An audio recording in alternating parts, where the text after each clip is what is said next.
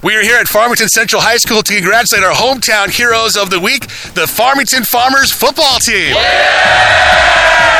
During the voting process during the week, in addition to the online voting, we were flooded with signature voting forms sent in from the grade school all the way through the high school, area businesses as well. Just a huge outpouring of support for the team. And on behalf of Advanced Plumbing and Mechanical in Monmouth, Ladner and Jane Orthodontics in Galesburg, Kewanee, and Macomb, Martin, your local John Deere dealer, we were presenting the team with a plaque that goes to the trophy case for the team, Hometown Heroes t-shirts from Go Van Goes, and the team advances for a chance to win $1,000 for their athletic department when we wrap up the fall sports season. So again, congratulations to our Hometown Heroes of the Week, the Farmington Farmers football team.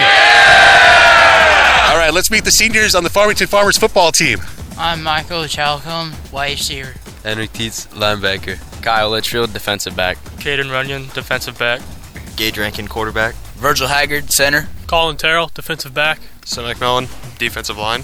Sam Gronwald, right tackle. Gabe Thompson, defensive line. Logan Morris, wide receiver. Reece Shumansky, running back. Tanner Kenny, middle linebacker. Caden Larimore, left tackle. Connor Huber, defensive back.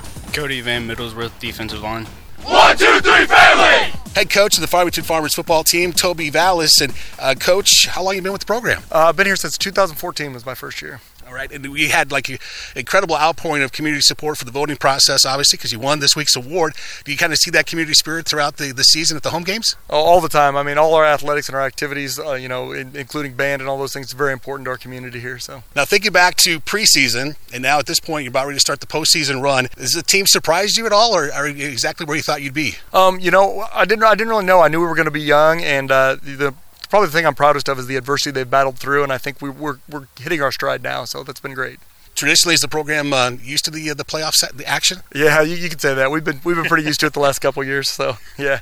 Now, on paper, you guys look pretty evenly matched. The Class 2A IHSA football playoffs, the round one, you're seeded number 8. Let's see, El Paso Gridley number 9, both 7-2 on the season. But how do you see this matchup? I think it's the most evenly matched up one in the first round. I mean, I think it's going to be a very close game. Be good for the fans. Be fun to watch. So hopefully, be fun for the Farmers. Well, the game's Saturday at 3 p.m. and good news, you got home field advantage. You got to feel pretty good about that. Yeah, it's a tough place to play. We've traditionally played pretty good at the farm. So yeah, when I saw when I drove in on the campus, all the signs of inspiration and the decorations, and everybody's coming out big time for this. Yeah, our people love football, that's for sure. So it's a good thing. Well, Coach, congratulations on being Hometown Heroes of the Week, and best wishes on your postseason run. Hey, we appreciate you coming out. Thank you.